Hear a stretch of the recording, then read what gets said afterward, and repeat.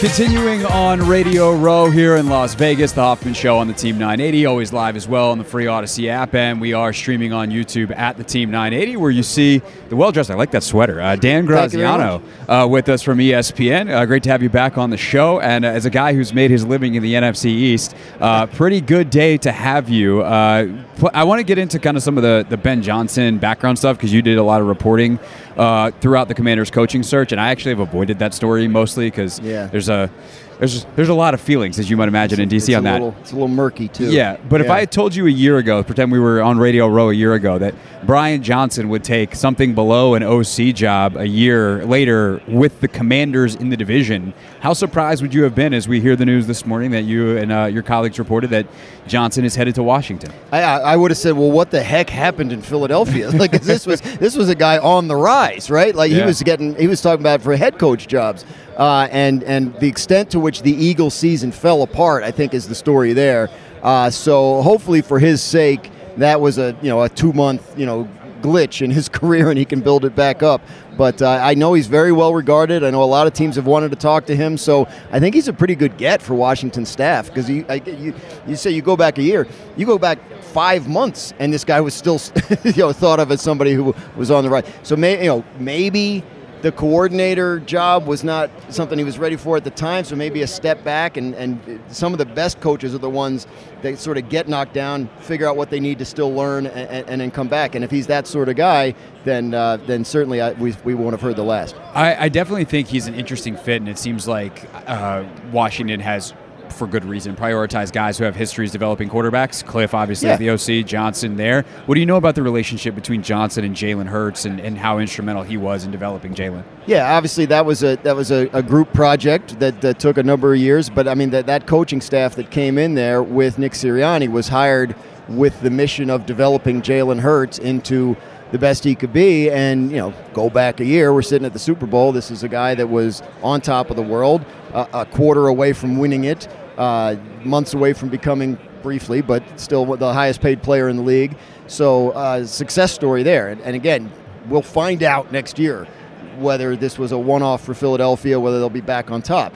But if you can ignore the way they finished this year and put Jalen Hurts' career into broader context, then yes, you have to give Brian Johnson credit for a success story there. Dan Graziano, ESPN. Along with other people. Yeah, obviously. for sure. Dan Graziano, ESPN, is with us here on Radio Row. Make sure you're checking out all ESPN's coverage. They have a gigantic set over there. You guys are doing big stuff. Oh, that's McAfee. Yeah, well, that's my just league. Pat. Yeah. Where's you guys? They have a set up over at. They're doing like NFL Live and stuff over at the Paris, the Beer Park, I think it's called, out in front of the Paris Hotel. So.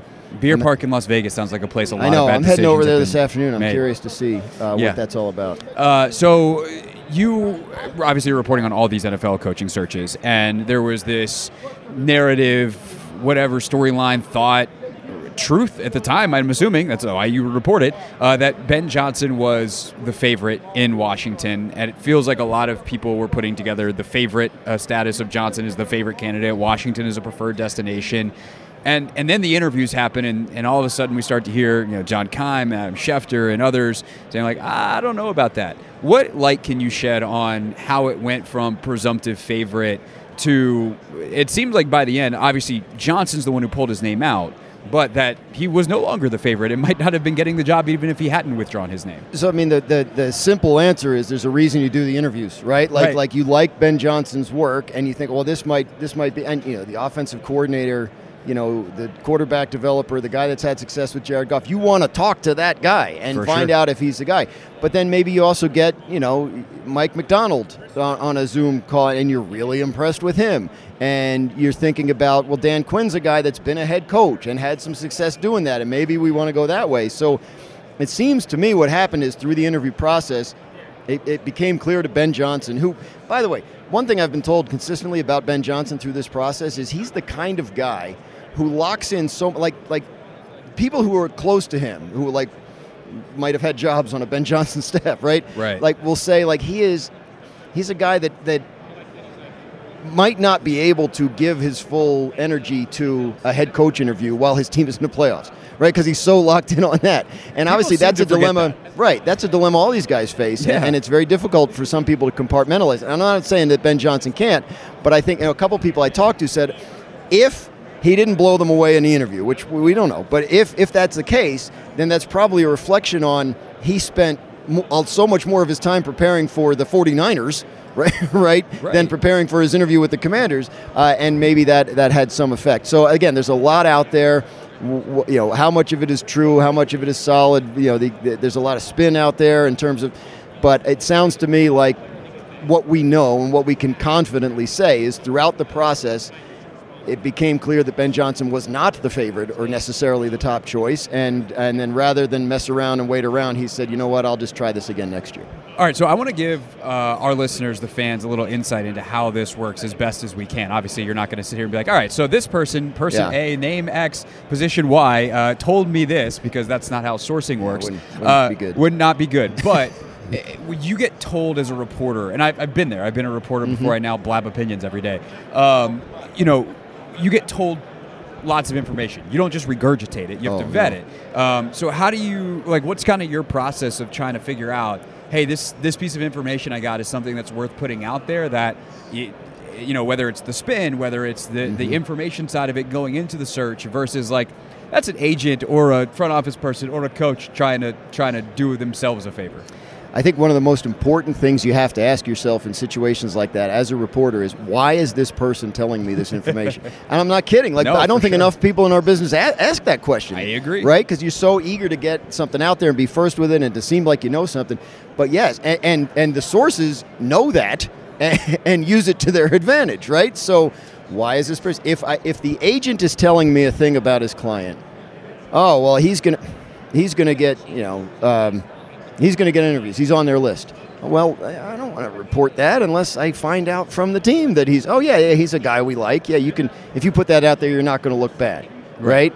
So, it's tricky. I mean, ideally, what you want is multiple sources on multiple sides of it, so you're right, and that's something of a lost art. Or we could do a whole show on what's happened to the industry and reporting and all that kind of stuff. Sure, we can go march over my alma mater, the Newhouse kids. There you go. Go teach them Everybody's over there. Syracuse. I went to Georgetown. If I had known what I was going to do for a living, I probably would have not gone to Georgetown. But it's worked out for you. It has. All right. No I don't have any regrets. I just I'm surrounded by Syracuse people, and that kind of makes me. Well, I'm a Syracuse alum who works in D.C., and we have Georgetown games on the station. So there I think go. we're just exchanging pain. Right. You're on the opposite end of that. That's true. I work at ESPN. There's Syracuse decorations in everybody's office. But yeah, that's the way it is. It used to be a rivalry.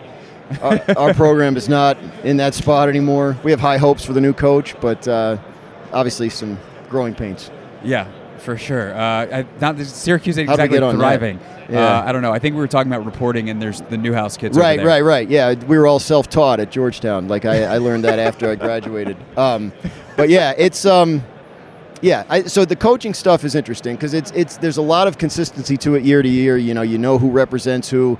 If you see something out there, you can kind of say to yourself, "Oh, I know where that's coming from," or I heard those exact words said to me 2 hours ago, and I didn't report them, but this other person is whoa, I wouldn't have gone with that. So yeah, it's the Wild West. Yeah, it definitely can be. Dan Graziano from ESPN. Let's just say Keim and I have been lamenting that via text message I can, often over the last couple of weeks. I can imagine those texts. Let's talk about the game real quick. Yeah. How many people actually ask you about the game versus everything else going on here? No, I think so far it's been like this. Oh, let's get to the game. I think the Kansas City station wanted to talk about the game. Yeah, that makes sense. Right? I got a San Francisco one coming up. I'm sure there'll be a lot about the game there. So yeah. Let's give you a little palate cleanser then to get you an amuse-bouche of Super Bowl 58 before you head over to the San Francisco folks. It feels like the momentum of the week is swinging, where the Chiefs, all of a sudden, people are like, oh, no, we're done betting against Mahomes. We tried that a couple times in this playoffs, and we feel like big, dumb idiots. I certainly feel that way. Yes. I feel myself being pulled towards Kansas City. Yes. You're saying yes, so you agree with that. Why is it just because Mahomes? Or yes. If you go on that San Francisco station, or you're going, hey, guys, I think you're going to be okay. I mean, they have a chance to win. Obviously, they're a great team, but the Chiefs know how to win this game. They won it last year, right? The defense, I think the Chiefs' defense is one of the stories of the week. They are great. And they are the better defense in this matchup, which you would never have imagined in a San Francisco-Kansas City matchup at any point over the past half decade, but that is where we are. And Steve Spagnuolo has shown an ability to design successful playoff game plans with lesser personnel than what he has now. So what they did to Baltimore, and again, I did pick the Chiefs to beat the Bills. I didn't, and the second that came out of my mouth, I was like, you're an idiot. What are you doing? I did pick the Chiefs to win that game. I picked the Ravens the following week, and I'm sitting there watching and going, what was I thinking? Come on. I mean, it's Patrick Mahomes and Andy Reid and all, so, yeah, I think you're right. I think that's the overarching sentiment as the week goes on. Like, well, the Chiefs will just find a way. Like last year, they were getting beat. And they won. When they played the 49ers 4 years ago, they're down 10 points in the fourth quarter. They know how to. I covered the Joe Torre New York Yankees years ago, and that's what they were like toward the end of that. Like they'd match up in the playoffs with like an Oakland A's team that was better than they were, and they just beat them. Like the Seattle Mariners won 116 games, and the Yankees beat them in 5 games in the ALCS. Like they knew how to win those games, and the Chiefs are that team now. They are. Speaking of Spags, do you think he ever gets another head coaching look? Do you think he wants it? I do think he'd be interested in talking to some people. Like Spags is not a guy that's ever going to come out and say to you, complain about that. He loves his life. He's a great guy, and he's obviously in a great spot. I mean, he's in the Super Bowl every year. Like there's something to be said for that. Now, obviously, head coaching very different, and I'm sure he'd like another shot at it because I'm sure he feels like he can do it, and it's been a while. But like I was talking to somebody a couple weeks ago when the interviews were coming out, and it's like, why isn't anybody calling him? Somebody said to me, what's the difference between him and Dan Quinn, right? Resume-wise, right? Spags 11 years older than Dan. He's 64 years old. So I think in a league that's always looking for young offensive coaches, he's an old defensive coach, and I think that works against him. I'm surprised he can't get an interview. Like nobody would want to talk to him about what he's doing, especially in a cycle like this where defensive guys did seem to elevate beyond where we've seen in recent years. But I think that maybe there's a perception that who he is now is who he is, and that's where he belongs, and maybe that's it. But I do think he'd like another crack at it. The problem is now it's like 64, 65 years old. Right.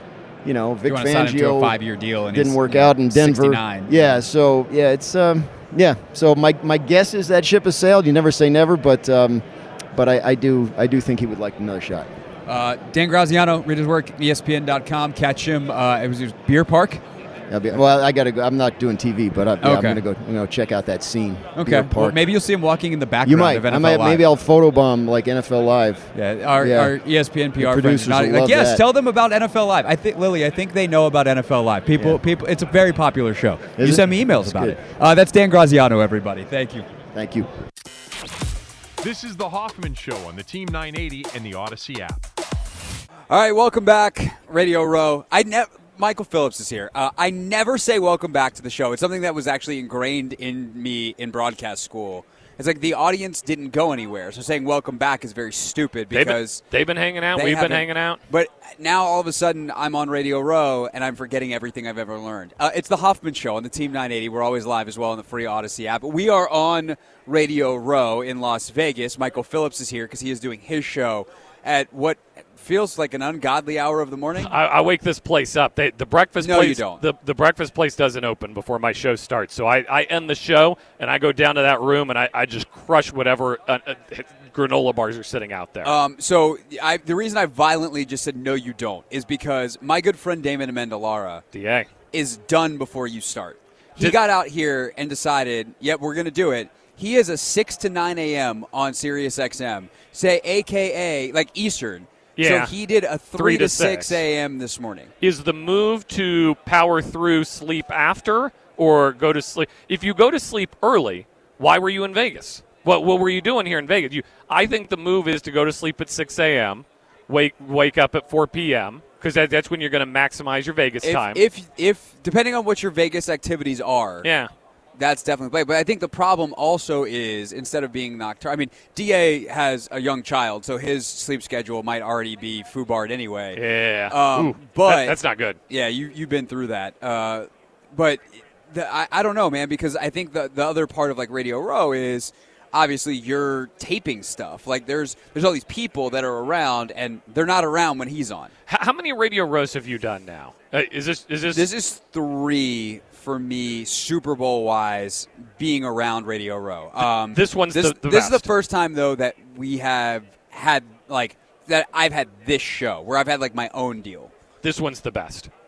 It's so central. Like Wednesday, there was still big star power. Like normally Wednesday's kind of sleepy and Friday's kind of sleepy and Thursday's the sweet spot. Yeah. Obviously, I mean today was your best show, obviously, but Yeah, because you bailed on us yesterday. You had to go see U2 or something. We did go to the Sphere and it was fantastic. This is my first time doing it as a radio guy. Yeah. When you're a print guy, you run people down, you interview them, and that's it. I'm on the air, but also trying to run people down. It gives me an appreciation of what you guys do. I just figured you're just a pretty face talking into a microphone, but it turns out there's more to it than that. No, I have to set up the camera too. No, it is kind of wild too because there's people running all over the place. There's PR people texting you and emailing you. I mean, you also have, it's funny, you have people that text or don't text you back. I won't say which one Trey Wingo, who's walking behind us, was this week, but notice how he hasn't been on the show yet. Want to throw something at him. Trey's a good friend. He would be fine. Anyway, the point is that you're and then also you have the random ones, right? We got really lucky yesterday that Justin Pugh just plopped down, and Justin Pugh's a great guy, and Justin Pugh was also my classmate at Syracuse. So we have a fun little 5-minute bit with Justin Pugh, completely unplanned, and that's the kind of thing that happens here. That's why you come here to Radio Row. That's the good stuff. Scott Goldman. He was the Warriors team psychologist. Where's he? Okay, he was here. He was one of my first 7 a.m. guests. He was here. When you're here early, you don't have a lot of guests, but the few that are here want to be on with you because nobody else is on. Right. He's with, S2, the cognition test, a competitor. AIQ, I believe. He started a competitor like AIQ, I think is the name of it. I don't want to misquote that. His guy's running around, and he says, hey, do you want to talk to this guy? He founded AIQ, this thing. He was the team psychologist for the Golden State Warriors. I said, did he know Bob Myers? He goes, oh, yeah, definitely. And so he sits down and starts telling Bob Myers stories. And he goes, I said, we're the home of the Commanders. He goes, oh, I just texted with Dan Quinn yesterday. And he was off and running. Where's this guy? I got to get him on my show. We got a spot tomorrow. What a segment. That's incredible. Yeah. Also, my wife is here with us. With me, but she's literally here with us at the table right now, and she's doing a lot of this neuroscience psychology study, which is awesome. So the second you said team psychologist for Warriors, she literally popped up over my computer screen, and I could see it, which, by the way, also another theme of the week is if I can break down a fourth wall on this show, we're going to do it. What's your best meal so far in Vegas? Oh, we went to Amalfi the other night, which is that Wolfgang Puck? No, Bobby Flay, who apparently also walked by me at some point. Rachel, we went to commercial break. She's like, Bobby Flay just walked by. Oh. I was like, oh, cool. I wish I could have thanked him for dinner the other night. Thanks for the meal, Bobby. That was incredible. We had some steak, some fish. Pasta was excellent. Because sometimes Vegas is just overpriced. Yeah. And it's not actually good. Yeah. That meal was, it was expensive, but it was excellent. And sometimes it's overpriced and good. Yeah. Yeah. But I don't even know if it was, I guess it was probably a little overpriced. But you got value.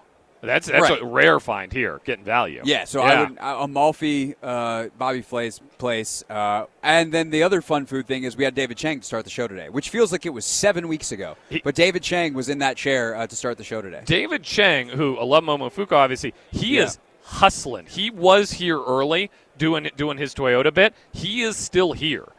He's doing the David Chang show right over there right now. I want to say he's done 9 hours nonstop down here on Radio Row. That's how, a lot of the celebrities have a 2-hour window, right? Yeah. They're going to do 4 an hour for 2 hours. So they're going to do 8 shows. You just hope you make the cut. Right. He's on hour 9 of hustling. Right, because he's really doing impressive. the double. Right, he's doing his own show and he's a guest. Correct. Yeah. He's a host and a guest. Mm-hmm. I'm like, are they setting up something to cook over there? Because that is the hungry. Only thing Dave Chang and I have in common is we are both hosts and guests now on Radio Row. Yeah, I'm doing some of that tomorrow. Yeah. My guys over at SiriusXM, I think, are going to have me pop. I mean, I did pop on AWOD's show.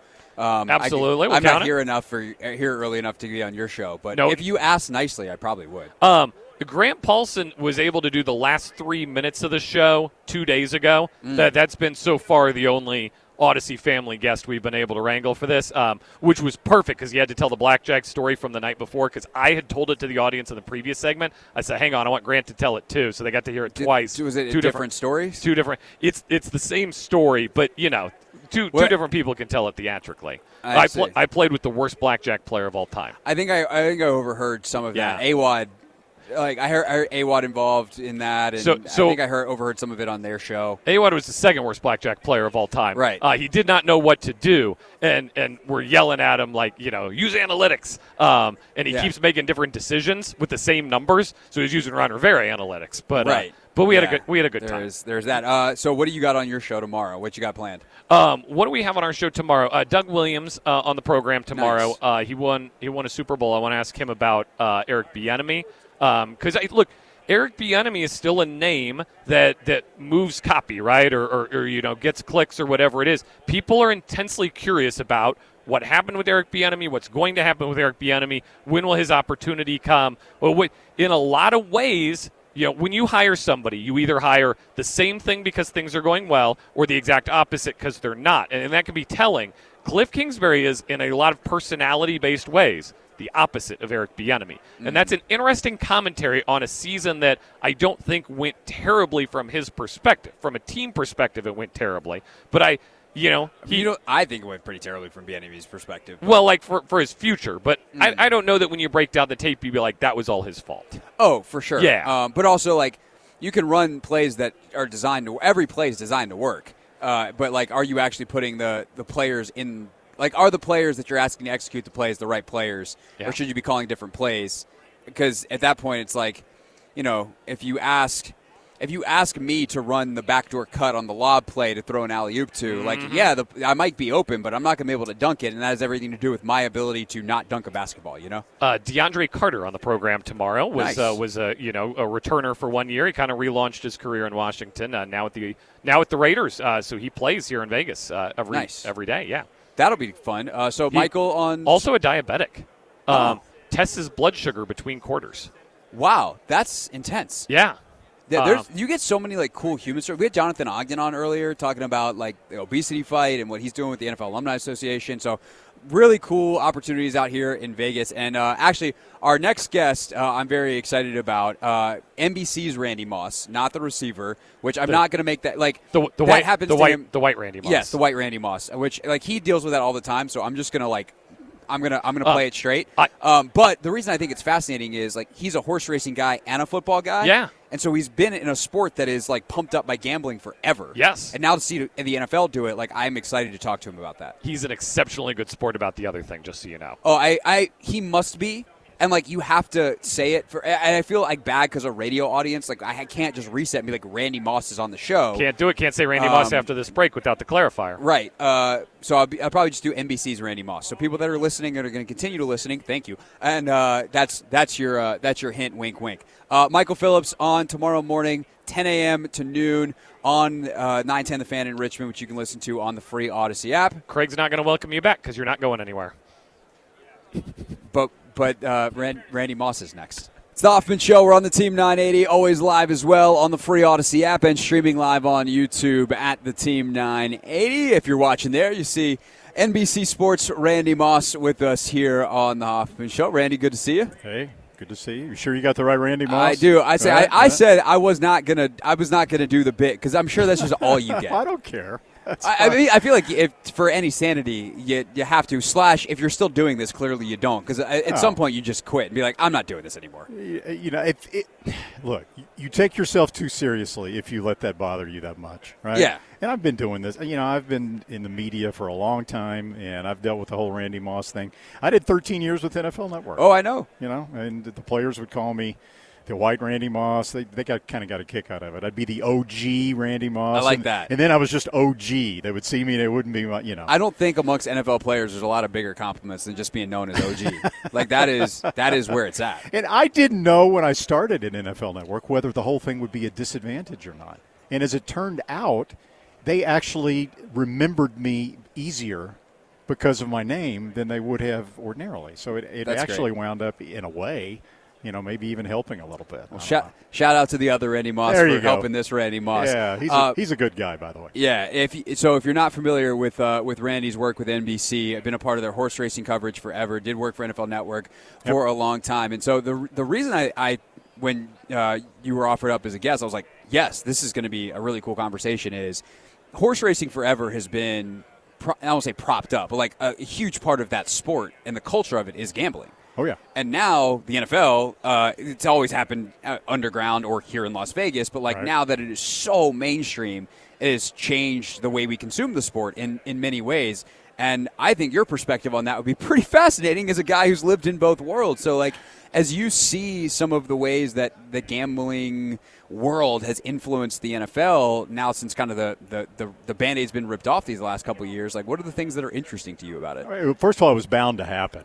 I mean, everybody knew that it was going to happen. As much as the NFL tried to put it off and tried to say that they weren't interested and it was a potential cancer and all this stuff, there's so much money out there that it was inevitable, right? I think 5-6 years ago, I tried to pitch NFL Network on a gambling show.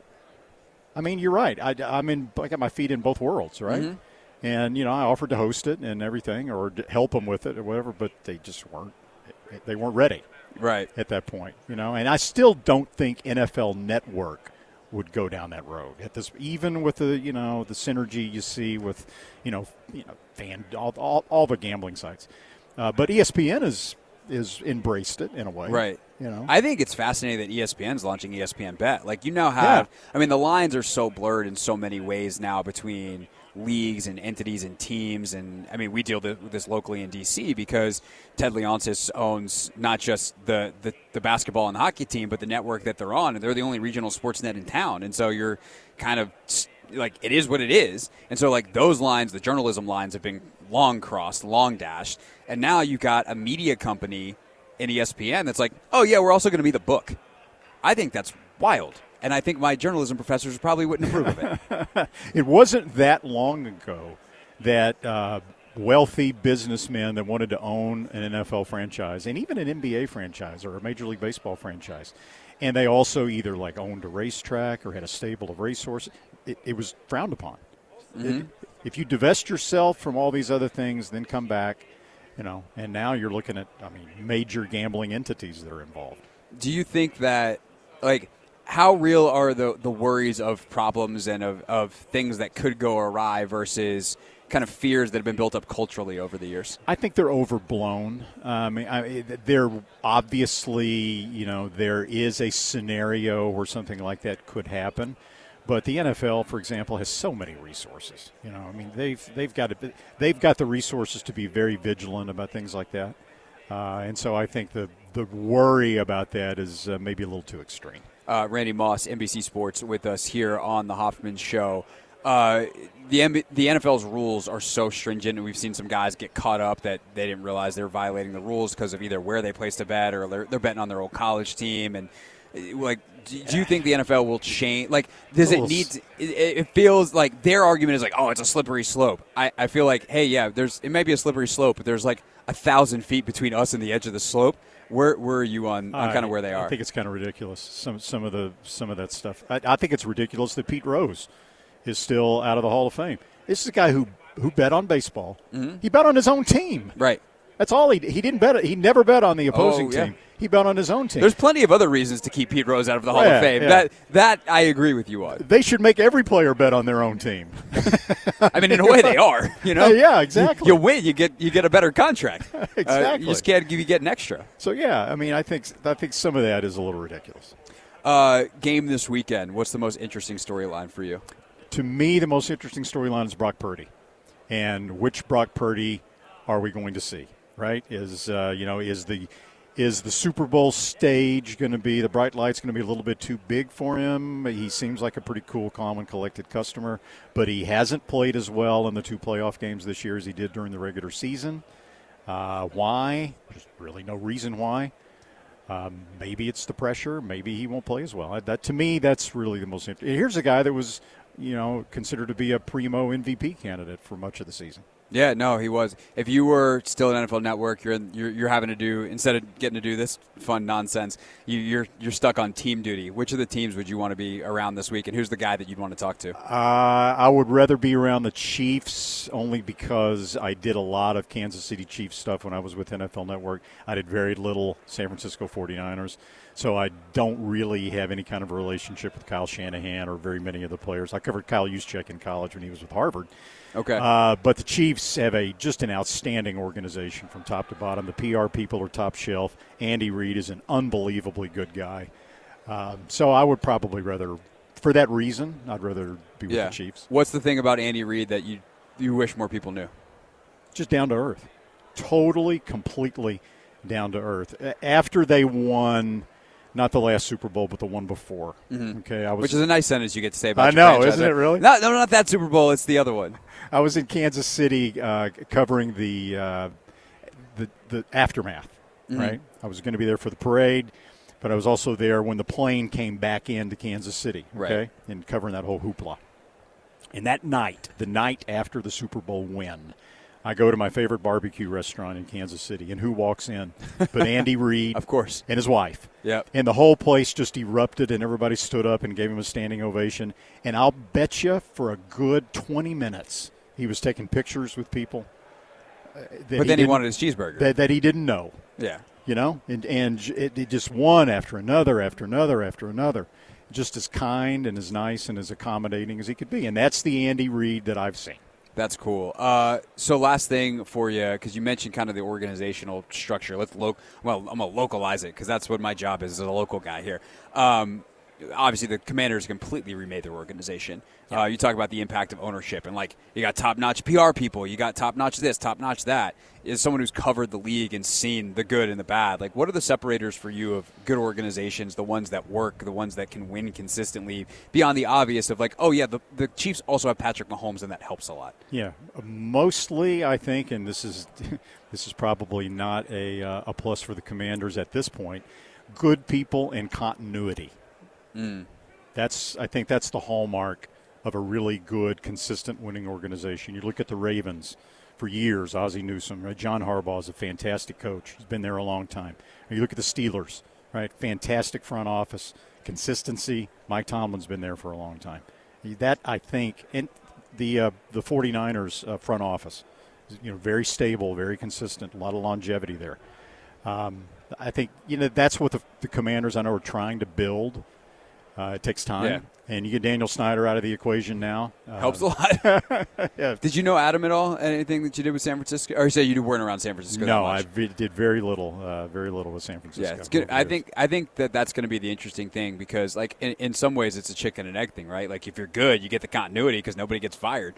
But it's got to start somewhere, and can they find the right types of people that'll be invested in the project? I think that's been one of the interesting things that hear Josh Harris talk about is like he kind of talks about it as this project, as this thing that they're building, and not as like, oh, we're out to win the Super Bowl next year. And I feel like that hopefully can lead to what you're talking about. You got to get another quarterback.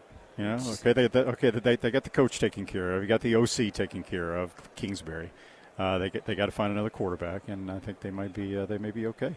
The great thing about my job, I get to do all this. We can talk football, get to the Super Bowl, and then as soon as this is over, I get to transition to horse racing back again. Right. So you got do all the Triple Crown prep races, and then the Derby, and then be in your neck of the woods for the Preakness. Yep. Which is always one of my favorite stops of the year. That could be a whole other show where we just have you tell Preakness stories. I have not been, but I've heard that is the wildest. Like the dearth of humanity is the infield at the Preakness. It's a little tamer than it was when I first started going. And this will be my 44th Derby. It'll be like my 40th Preakness. So I go back a long way. It was a lot more wide open, raucous way back in the day than it is now. They've tried to make it a little bit more genteel, and yet not take away the fun, right? Yeah. But it's something. Seen some stuff. It's something pretty. You ever different. been like reporting live and just had to catch yourself because you see something happening off in the distance? normally our back is to all that. That's probably smart. So that's good producing, whoever's your producer. At the Kentucky Derby one year, if I can tell a little bit of an off-color story. As long as you don't cuss and the FCC doesn't cancel us, I don't care. A buddy of mine said, hey, bring some jeans to the track and let's go to the infield. I've always wanted to go to the Derby infield. And at the time, it was just about as bad as the Preakness. Okay. So it's all right. So halfway through the day, it's a slow day leading up to the Derby. So, changed clothes, jeans. We went down to the infield. We meandered under the tunnel. And the first thing we see coming into the infield at the Kentucky Derby is this massive humanity, probably 30, 40 people in a circle, right? And they got their hands over their head, and they're all yelling and screaming. And so we walk over there and say, what's going on? And we get there at about the same time the riot police get there. Oh, boy. And so the crowd parts, and it's a couple having sex. Of course. On the sidewalk. Of course. No clothes strewn everywhere, and so they get blankets like dogs or something, and they just throw blankets over them, and they haul them off to the retaining area. That was my very first experience at the Kentucky Derby infield. And you're like, I think I'm going to go back and put the other clothes on. I'm going to go be on television now. Randy Moss, a part of NBC Sports.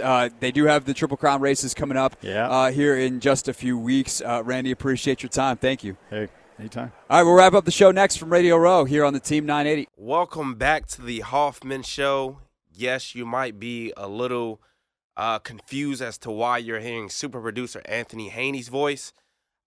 Craig got caught up right now live in Radio Row.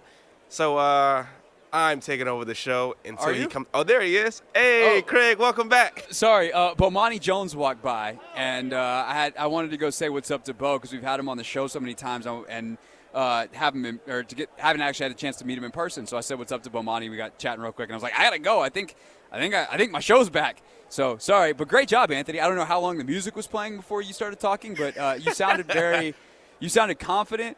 In some ways, that was a test. Thank you. To see how it is that you would do if all of a sudden you had to take command of the show, but you did it. Yes, sir. No pressure. No pressure. You did the thing. Bomani, by the way, probably going to be on with us tomorrow. Now he said he's around, so we'll see what we can do on that. Also, let me pull up the old spreadsheet here. Tomorrow on the show. Oh, God, we have a lot of people that are floating tomorrow. What we definitely have is Kaylin Kotler from from The Athletic is on. She used to be with SI. She just did a big piece, Anthony. I don't know if you saw this, but, she calls it, the Shanahan surveillance state, basically. It's something that Mike Shanahan used to do that Kyle does, and he has a live video feed into all of the meeting rooms at the 49ers facility so he can watch any position group meeting at any time, which I think is actually is weird in a way, but is also very cool and kind of smart. So she wrote about that, and she's a great NFL writer. So we'll have her on tomorrow early on in the show. And then I think the only other person that we have, actually we don't have anybody else slotted in for sure, but tomorrow's going to be fun. Probably have Damon Amendolara on the show. Yates might be in town. Eventually he'll decide if he's actually coming. He's in the LA, so getting to Vegas is easy for him. Bomani now going to be on the show tomorrow. I'll text him here in a second. We'll get that set up. We might also have a couple of active NFL players. But, Don Van Natta might stop by. I know I'm seeing him tomorrow. I don't know if he's going to be on the show, but we'll see. But Anthony, think about where we were 24 hours ago. We didn't have Jonathan Ogden lined up. We didn't have – some of the David Chang all of a sudden, Mike Loxley. Our guest list today, half of it happened in the 90 minutes before the show. And I'm showing up way earlier to Radio Row tomorrow, in part because one of our guests tomorrow, I do believe, will be MJ Acosta-Ruiz from NFL Network, and we got to tape with her early before the show. So very excited to get MJ on and Kaylin and everyone else that will – Bomani, that's how Radio Row is, man. It's nuts. And we'll do it again in, 3 weeks in Indianapolis. I'll be doing the same thing. So it's not quite as much of a zoo in Indy. It's much more of draft nerds as opposed to random celebrities walking around. But that's the business, as they say. Definitely sounds like you're having a blast out there. You got Rachel out there, so she's experiencing it also with you. Which is very cool. Exactly. So I see Will Blackman walking around. See, I heard you say you saw Puka Nacua earlier. Yeah, Puka's walking around. Who else do I see right? I mean, it's weird because, so many of the shows have ended at this point. Like, I kind of feel like at 6 o'clock Eastern time, things cleared out. So there are definitely, like, a lot of people still walking around. I mean, it's only 3 o'clock out here, about to be 4, 3:50 out here, about to be 4. But, yeah, that's kind of how things go here on Radio Row. One more show tomorrow. By the way, we also recorded a Take Command today, which is out now. Logan and I recapped the Senior Bowl. I also talked a little bit more about the coordinators, so definitely worth checking out if you want some more hardcore football talk. I know it's kind of a wacky thing, Anthony, because, like, I'm out here and, we could do Las Vegas skits and bits all day, but I know, like, people listening, like, still want their football. They still want their draft talk. They still want everything. So trying to do the best we can of giving everybody a little bit of everything. Some NBA trade deadline stuff. We kept part of the show open today because we thought that would be a topic in a bigger way, with Kuzma being one of the top guys available, and Tyus Jones we thought would definitely be moved. Instead, it's just Daniel Gafford getting traded out. The Wizards, they had big man depth for 2 weeks, Anthony. They had it. They had Gaff and Marvin Bagley, and now they traded Gaff. Yeah. I mean, Rashawn Holmes, he's all right, but yeah, we still need some depth. Just need guys to play some minutes. Yeah. Just need some guys. But also, like, I'd imagine we see some more Patrick Baldwin Jr. We see some more of the guys in-house. And we need Johnny Davis up, man. I think he just got moved up, but we'll love to just see more of him.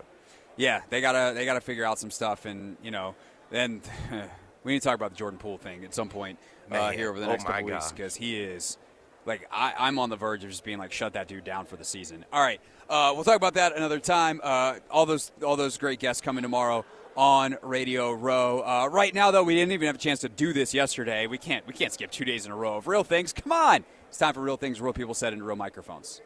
Real things. We're not going to be sucked this year. Real people. 5-11, not very good. Said into real microphones. The culture is actually damn good. All right, boss, by the way, also a reminder, our big game coverage on the Team 980 is presented by Solo Stove. Feel the heat of the world's most popular smokeless fire pit, solostove.com. NFL opening night always gets, like, I'm kind of sad that I was traveling on Tuesday, because NFL opening night is the greatest soundbite fest in the league. Someone asked Patrick Mahomes, like, hey, can you do a Kermit the Frog impression? He's like, what do you mean? I'm talking right now. This is the impression. But speaking of impressions from quarterbacks, you have the other side. Someone, I guess, found out that Brock Purdy does a pretty good SpongeBob. By the way, we had Noah Eagle, who's calling the game on Nickelodeon, earlier in the show today. A great conversation. If you missed it, check it on the podcast. But here's Purdy doing a pretty good SpongeBob. Can you give us your best SpongeBob impression? Yeah. I'll try. Ready? Yeah. Okay. That was great. A for effort. What do you give him for execution, Ant? I'm giving him a 6.34. Oh, okay. Am I a tough critic? Yeah. What I give him like a 7. Okay, that's fair. That's fair. Another different kind of great impromptu moment happened the other night on the Knicks broadcast. Mike Breen, who obviously everyone knows is the play-by-play voice of the NBA Finals on ESPN and ABC, he and Walt Clyde Frazier have been calling Knicks games on MSG for 25 years locally there in New York City. And so as they took the air the other night, Josh Hart and Jalen Brunson crashed the open, as they call it in the business, with a little message of thanks and a note of gratitude. Looking at all those beautiful pictures from back. Sorry to interrupt you. Just want to say congratulations for 25 years, guys. Congratulations, gentlemen. Appreciate everything y'all do. Pleasure. It's a pleasure. I appreciate it. All right, we'll see y'all later. Great, man. Great too. Not bad. Come away with a victory tonight.